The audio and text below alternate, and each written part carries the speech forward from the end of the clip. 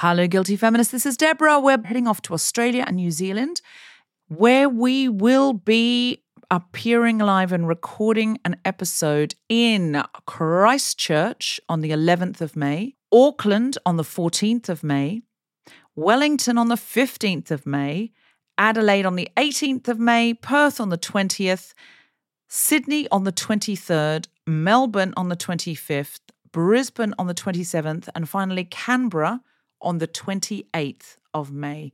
So get in and get your tickets now. They are going very fast. Please go to guiltyfeminist.com and just click on live shows for any of these events. Say hello to a new era of mental health care. Cerebral is here to help you achieve your mental wellness goals with professional therapy and medication management support. 100% online. You'll experience the all-new Cerebral Way, an innovative approach to mental wellness designed around you. You'll get a personalized treatment plan from a therapist, prescriber, or both in a safe and judgment-free space. Your Cerebral therapist or prescriber will outline a customized plan with clear milestones along the way, so you can get to feeling your best. With Cerebral, you're not alone in your mental health journey. We're here to empower you to live a fulfilling life. So take that first step towards a brighter future and sign up today at Cerebral.com/podcast and use code ACAST to get 15% off your first month. Offer only valid on monthly plans. Other exclusions may apply. Offer ends July 31st, 2024. See site for details. I don't know if this is going to get me canceled on the Guilty Feminist podcast, and not that you asked. You know who I also had like a really guilty crush on for the longest time? Please tell me. Bill Clinton. Oh, I can see that. He really shivered my timbers, like before the veganism, after the veganism. Like he is the nasty, dirty, corrupt one that you still love. Yeah. And it's a problem. And even in hindsight, like even as we know what we know, I still am like, he's just, what is it about Bill Clinton? He has a sex appeal and a charisma that is untold, and sometimes he has misused that. But there's a reason he had all those women. He does definitely have a thing going on. I feel like he lies so well that I think that he actually believes it. Yeah, I think that's probably true. Which is intoxicating. He tells himself that story. Yeah.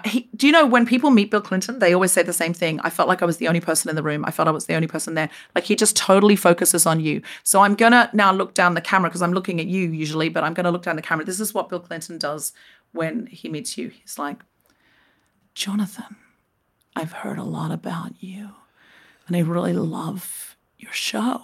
I think you're an incredible human being, right? So I'm looking right at you. And that's what he does. No one else is there. It's just you and him. Everyone in the party fades away. Everyone on the receiving line fades away. And it's just you and him. This is how he got so many, just beautiful women into bed and young women into bed and da-da-da-da-da. When he just abused that ability to mesmerize, which also was the thing that allowed him to be the president of the United States. I want to ask you this. Do you have any I'm a Feminist buds, please, for me? Ooh, no, that one's too bad. Tell me and I'll tell you if it's too bad or not. I won't let you put it in if it's too bad. I was going to say, okay, so I'm a feminist, but I still have the hots for Bill Clinton and Mitt Romney. Oh, so my God. Yeah, it's like even, it gets worse. Wow. It gets worse. And then the other one was going to be like, I'm a feminist, but I didn't like the leotards with pants that the German Olympic women's team wore in the 2020 Olympics. Did you write but into it's not that I'm against pants and women wearing pants in gymnastics. I think that's fierce to wear your tights. I just felt like the color choice with the blue backdrop of the Tokyo Games, like the tights were like maroon and black, and so I couldn't see. And like really, like I'm not sexualizing like teen girls, and like that's not why I like the no tights. I just like because you can see the lines, like you can see like where their legs are. So maybe if you want to wear tights, do like white ones, so they'll like, like pop out from the background. I think that's great. And I think as a gymnast yourself, and obviously a gymnastics enthusiast, you are entitled to an opinion on that. And I'm sure you didn't at them when you had that opinion. No, I didn't. But I just did at them by doing that. No, come for me? No. If you're listening, gymnastics team, Jonathan Van Ness thinks you're super fierce and has some thoughts about your costumes, and you should have your costume person get in touch with JVN, and JVN will help. You should get your costume person in touch with the designers at the Olympics and World Championships so you know what the background color is going to be of those like walls behind the podium so that you can like make sure that the judges can really see your lines so that you don't pick like blue tights with a blue background so you don't like blend into the background. Is there a world in which if Bill Clinton and Mitt Romney were together backstage at the Olympics, the gymnastics is going on, you can hear it in the background, and there's just like a little private moment, a little private room, the door is locked, that you would consider the most guilty feminist worst three-way of your life? If when you went into that door, like they time traveled back like 20 years, but I didn't. Like if I stayed my age, but then they were like in their like 30s, 40s, like 50s even. Like 50s, actually maybe even just like 10 years ago, honestly. Actually, they could probably do it right now. Actually, I was going to say. They're both looking kind of right. No, they are. You're so right about that. Maybe if they just got on roids. Maybe if they just got on like steroids, just like a little bit of like human growth hormone to just get the pecs and the, just get the veins again going. No. Yeah. Like, that's what it is. No time travel, just human growth hormone. Yes. I would 100%. And if my husband said, okay, that would be like another conversation. But yeah, like, could I like just like literally just like, because maybe when they came out, maybe Bill would be like hardcore, like AOC level progressive. And maybe I would have turned Mitt into like a centrist Democrat with my bussy. Wow. This is the greatest I'm a Feminist butt of all time. It's official. There is no better I'm a Feminist butt. I don't think I have a bussy because that's like, gays say that that's like boy pussy. And I'm like, what is my ussy if I'm non-binary? My nussy? Like my non-binary? Yeah, like my nussy. Your nussy. Nussy's cuter. I think nussy's much cuter. It's cuter than bussy too. Yeah, because I also feel like nussy is spelled Nussie. Yes, I'm going to refer to mine as Nussie because I don't like the word pussy. Can I steal Nussie? Can I share it? Can we share a Nussie? Are you non-binary? Like maybe you're like low-key. Is this how you realize that you're like a tiny bit non-binary because you have a Nussie? But no, that's really what we call our butts because we don't have vaginas. I mean, which is devastating. Like how much fun to like have like that, like so interest. I can't imagine. I mean, every day I wake up and find my own vagina interesting. Of course, you don't. You take it for granted. This fierce like comedian says. Yeah. Her name is Best-Selling. She's a feminist. I'm obsessed with her. Yeah, I know Best-Selling. She's genius. Best-Selling. She has this joke where we were performing together, and she was saying like how gay men were complaining about like how hard it is to like prepare for anal sex. And then she was like, I don't know why they're complaining so much. Like, have you ever, like you all, like you can't, like you got to clean your vagina out too. And then like, because it was West Hollywood, like most everyone was gay, that like a bunch of the gays were like, ugh. And then she was like, no, you don't even, ew, like you've never even, like, let me explain. It's kind of like, have you ever like cleared out a pumpkin? Like, and then like the crowd was like, it was like the funniest thing. She literally compared it to clearing out a pumpkin, and it makes me laugh like 3 times a week. Like that joke makes me laugh. I know what you mean. Like when you sort of remember it comes into your head, and you just laugh on public transport. That joke was in June of 2018, and I haven't stopped thinking about it. Okay, that was like 4 years ago. I mean, I think I'm going to adopt Nussie because I feel like it's more true to what my situation is. It just doesn't feel like a pussy. I feel pussy such an ugly word. Like, then you could call her Nuss for short. Yes, hey, I like it. Nussie. Okay, I have a Nussie. These are the best I'm a Feminist butts anyone's ever done, and you've just like smashed it. From a variety of bedrooms and kitchens via Zoom, the Spontaneity Shop presents The Guilty Feminist with me, Deborah Frances White, and my very special guest, JVN. It's Jonathan Van Ness. This is The Guilty Feminist, the podcast in which we explore our noble goals as 21st century feminists and the hypocrisies and insecurities which undermine them. Jonathan Van Ness, you are like a genuine deity to the people who listen to the Guilty Feminist podcast. And I know this because we had our photo taken because I came to your hair event in London and people went ballistic. They were like, if the two of you could be in the same room, like, this is all I want in life. And they were so excited. So I'm so thrilled you've agreed to come on the podcast. Oh my gosh. I'm like so honored to be here. I'm a fan of the podcast. I'm very excited to be on it. Stop it. I can't even believe that that's true. But if Honey, we, as a podcast host myself, we got to like be out in the world supporting each other's work. I'm so thrilled to hear that. And can I say, you kindly gave me some beautiful hair products from the JVN range. I've been using the purple one, which Nurture. you instructed me to nurture.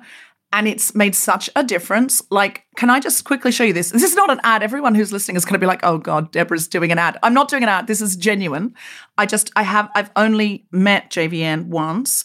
And now I'm meeting you again. I want to show you what happened, the before and after. Give me the dish. Tell me. I'm taking off my headphones here to show you. I had my hair blow dried. The bob's looking amazing, everyone. Okay, I used your products. I had someone come to blow dry my hair at the house. I have to tell you this with my headphones on. I had someone come to my house to blow dry my hair using your products 5 days ago for a thing. I had to do a show.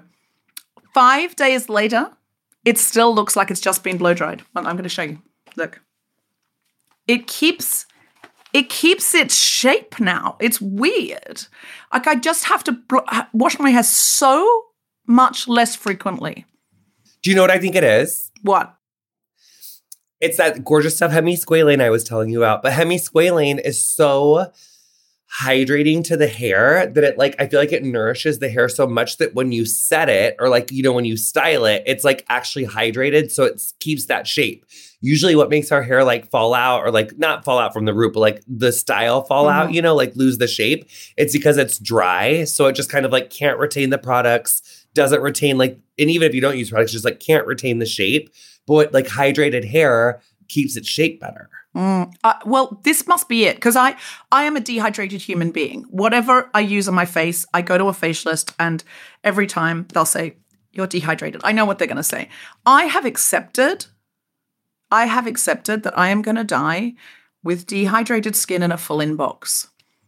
You need to get Omega Repair Cream by Biossance, and then you won't be dehydrated. It will like quench your skin. And also, for the record, I'm obsessed with dry stuff. Like, I love like a dry scone. I love a dry biscuit. Like, I love, like, dehydration is fierce, as are you. So, you know what I'm saying? Well, listen, I'm just telling you, listen, there are advantages to dehydrated skin. And not to interrupt 3 times in a row, I have to just say, your skin's gorgeous, and so is your hair. You do not look like you are serving refreshed, hydrated, quenched, refreshed, stunning.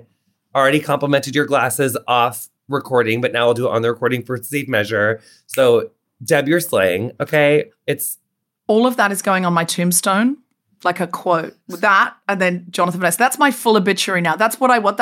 You've just written the first paragraph of my obituary. It will be on my Wikipedia page by this afternoon. I'll put it there myself. I'm so excited to meet you. And listen, I do actually want to talk about hair because hair is everything, Anthony, to quote Fleabag. It is actually. I'm a feminist, but the line of Fleabag I related to most was hair is everything, Anthony. I'm going to tell a story. Do you know Fleabag, right? Duh. I mean, yes, of course. I just never want to make assumptions. You know, I know you're a very busy person. I actually had a haircut like that before Phoebe wrote that scene. Phoebe and I are good friends. She did the first 12 minutes of Fleabag because of a new writing night. I asked her to do it at a storytelling festival. And so I'm been along for the journey of Fleabag. So I had this haircut and I had to do a TED Talk. And look, the TED Talk, I slayed on the TED Talk. There is no, TEDx it was, in Cambridge University. JVN, there was nothing wrong with the way I did it. I was slayed it. But the hair, I had a haircut and color the day before. It was a disaster. And I am a feminist, but I always caveat, like, go and watch the TEDx about this because it's about charisma on stage and blah, blah, blah. But please note that my hair should not look that way. And I hate the way I look. And it's so terrible because, you know, like, I'm like, but Phoebe wrote me a long message because I was so upset about the haircut. And I put this whole thing on Facebook and she was still on Facebook then. And she said, people were writing, who cares about your hair? You're a woman. You go out and no man would say this and yada, yada, yada. And Phoebe wrote me this personalized message and she went, hair means its identity. And she said she had this terrible haircut, she thought, on the morning of just the day before she shot the first Fleabag. So you know how Fleabag's got really short hair? That wasn't Phoebe's hair. And she was crying. She was devastated. And so I know that hair is everything scene is about, I hope I'm allowed to say this. I don't know if Phoebe's ever said it in the press, but it is about our feelings to our hair. And sometimes if someone cuts your hair or does your hair in the wrong way, it can make you feel robbed of your identity. And then extending that to, the way that Black women feel and have been made to feel, or, men are made to feel about what their hair should look like. It's real. Yeah, I think it's real. What you do. Of course. I really real.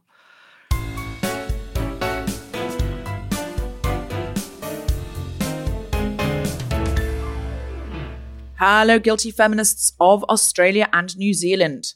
We are coming to you, and by we, I do mean Grace Petrie and I are getting on a plane, and we are flying 24 hours to see you.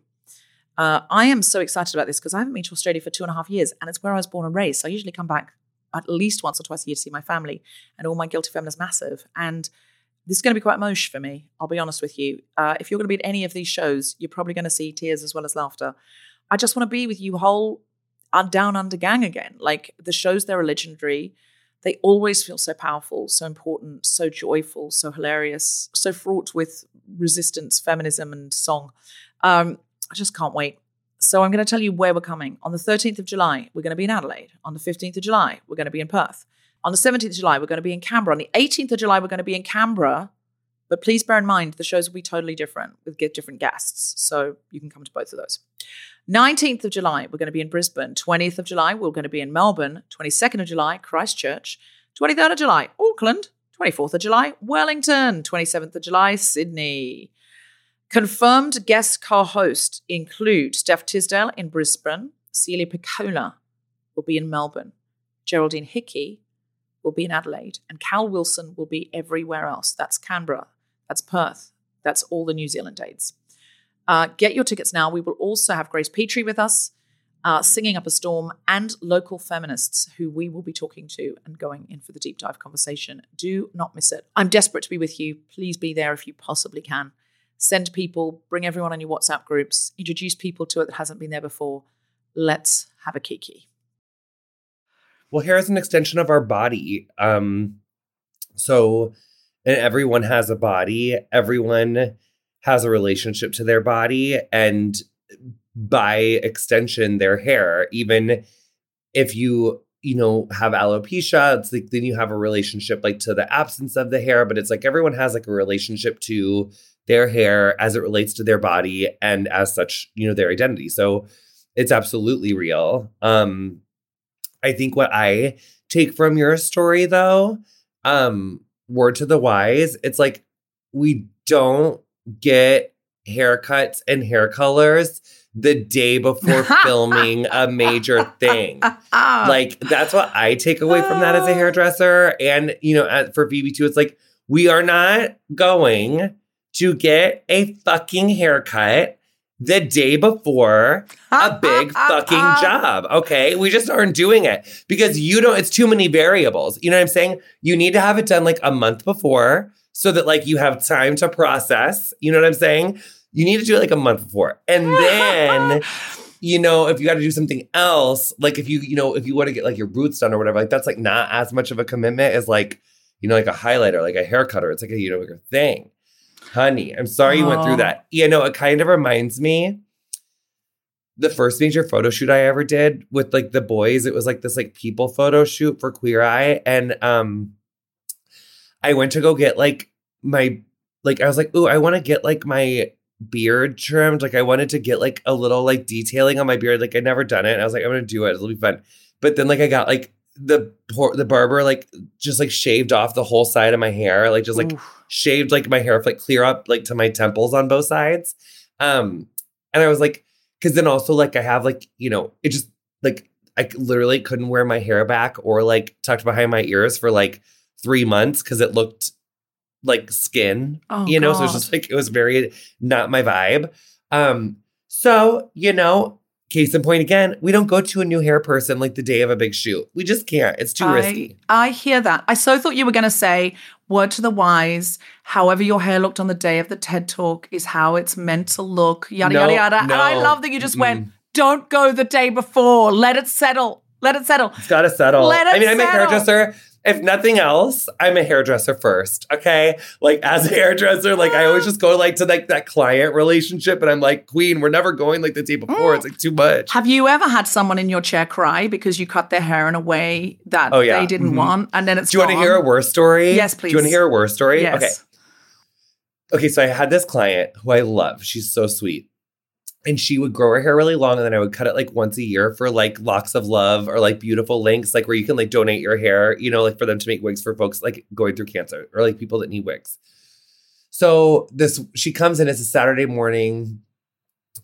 It was a big Friday night. So I wasn't like feeling my best this Saturday morning. She was my first client. It was 8 a.m. And she had said to me in the whole consultation, she was like, no matter what, I just don't want it above my collarbones. And her hair was like long, like really long, like way all up on her torso, you know, like way down like here. You know what I'm saying? Yeah. So so I was like, okay, yeah, girl, I got it. It's fine. Like, her name's Tina. So I was like, Tina's fine. Like, you just look down. I got it. Because when you do the length, you like got to look down. So I put her hair in like these like 4 little ponytails, like 2 in the front, 2 in the back to cut. And I just started like thinking about the night before. I mean, straight up, I just like kind of forgot to like, I just like, it's like the thing you never want to hear a hairdresser say, but I just like did kind of accidentally stop paying attention about like where I was in space.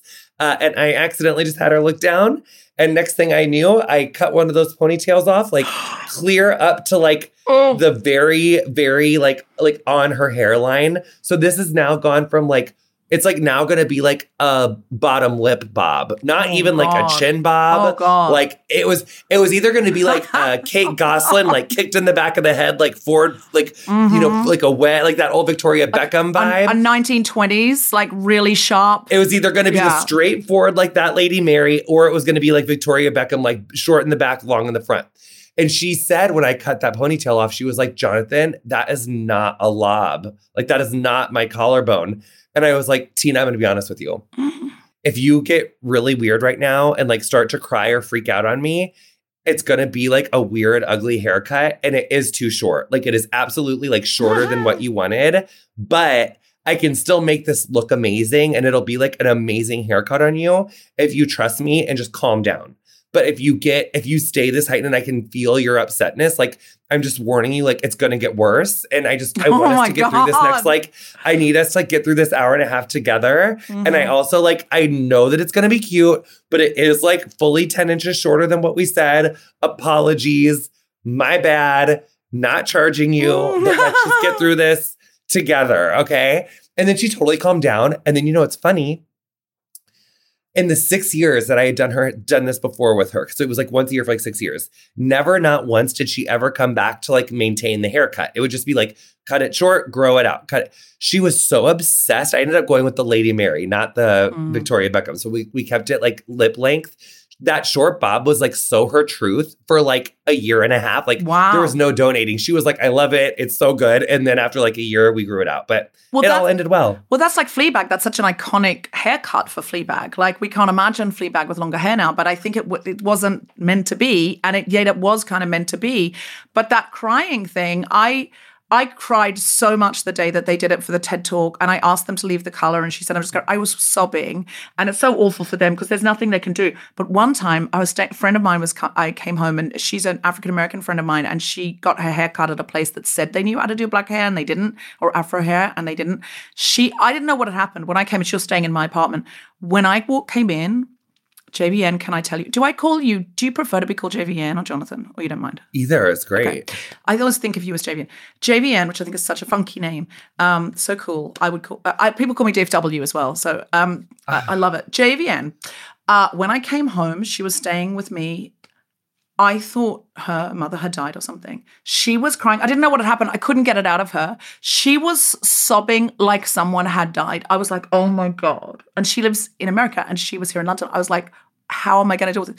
And I was like, what's wrong? What's wrong? And finally she got out, look what they've done to my hair. And I realized she'd had a haircut.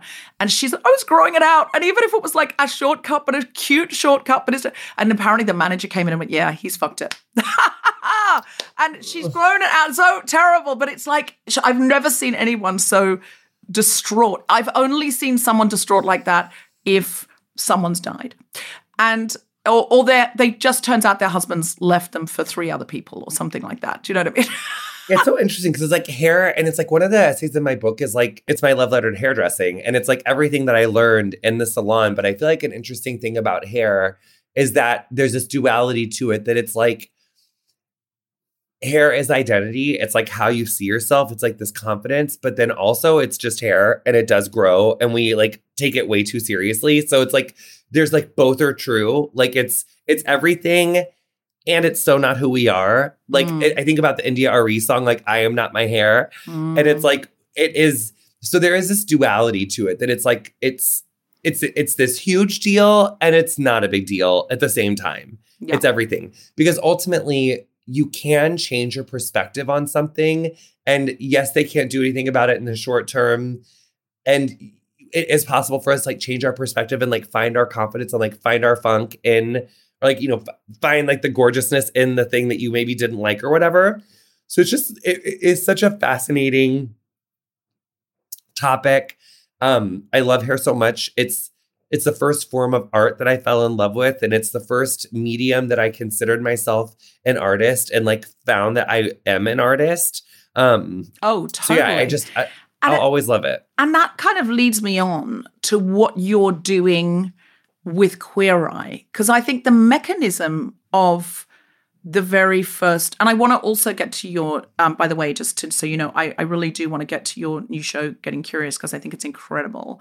I think the OG Queer Eye for the Straight Guy, which I remember really well, I feel that show kind of changed the world, because I grew up in a homophobic beach town in a very homophobic state. When I left Australia, where I grew up in Queensland, it was still illegal to be gay.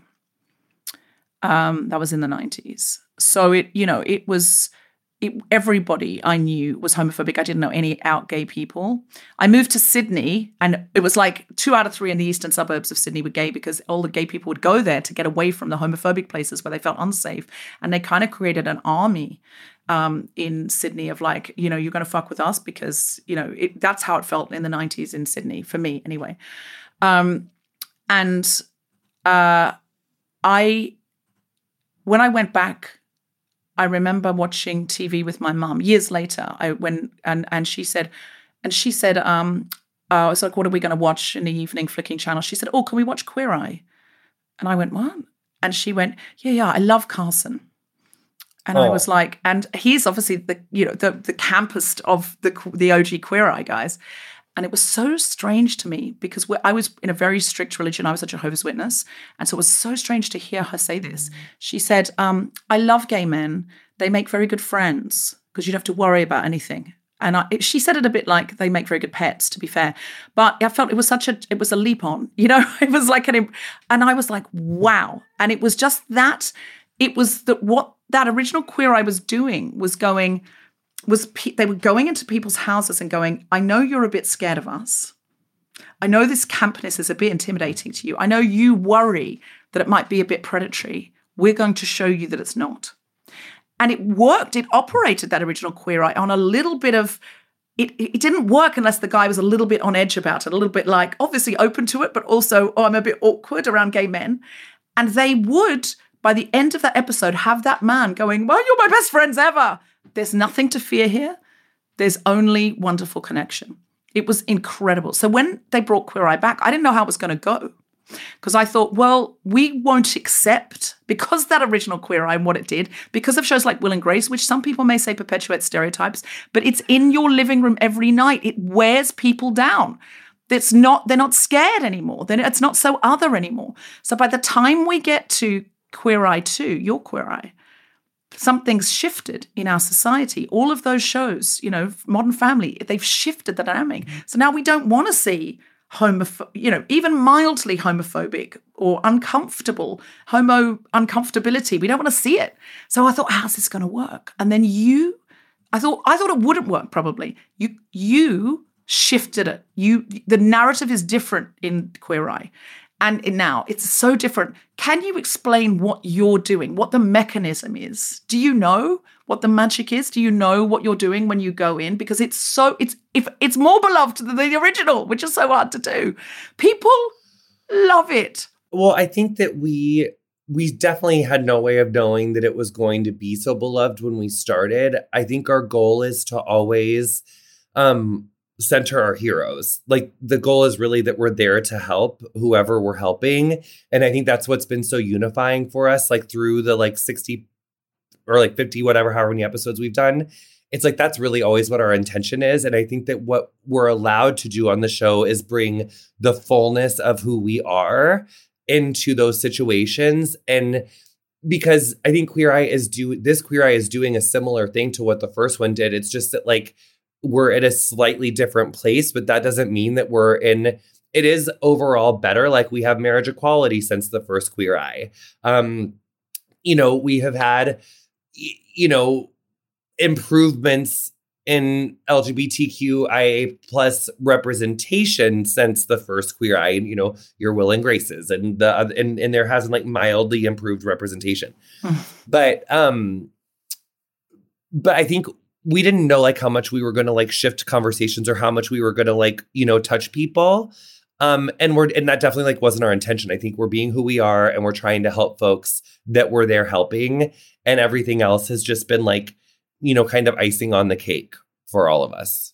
When you go in, how much do you really get to know that person? How much of it is TV and how much do you really fall in love with these people?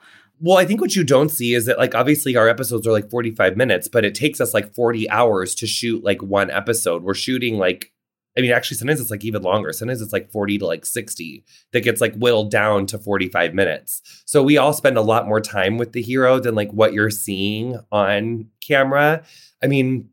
Depending on the makeover, there are times where I've spent like 5, 8, 9 hours like with our hero, like on my day, that's like, but actually who says that? It's like way longer. Like sometimes I'm with them like just so much on that day. And then also like on the discovery day, and then like the final, like the day when we meet them, and then the day when they come back and find their house, like we're just all with them like all day, every day, like whenever it's like our turn for the field trip. So we do spend a lot of time, and there is, that connection is really real. I think that obviously there's some episodes where like one of us may connect with that hero more than others of us do. And also like, obviously we're all still humans. So, like there might be something going on in one of our lives, like that where maybe you're just like not as like energetic that week. And so like another one of us may like kind of step in a little bit more just because like we know kind of what's going on with each other because we've worked together for so long at this point. But no, I think the connection that you're seeing is organic, and there's like so many heroes that I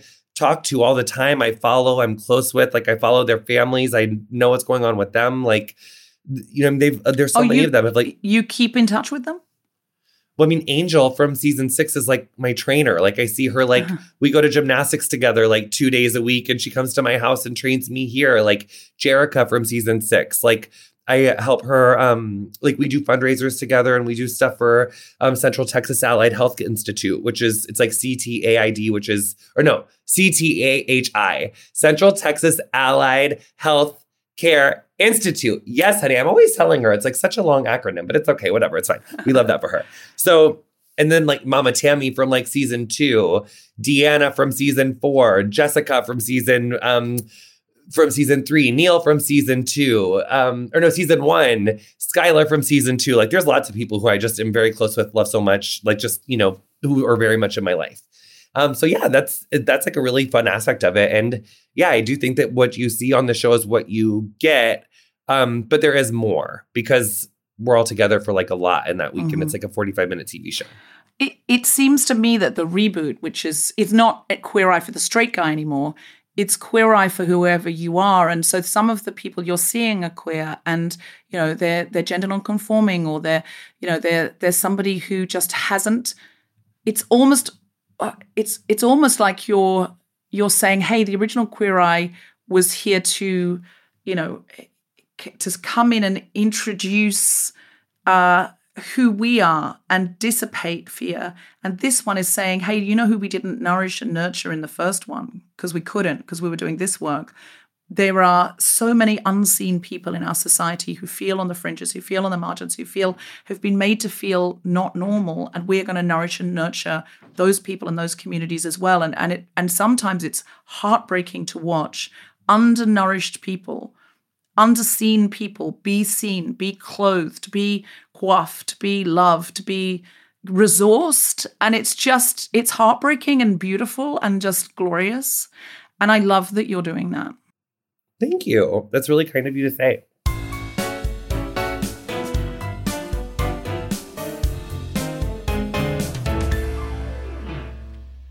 So that was the first half. Join us for part 2, which should be in your feed right now.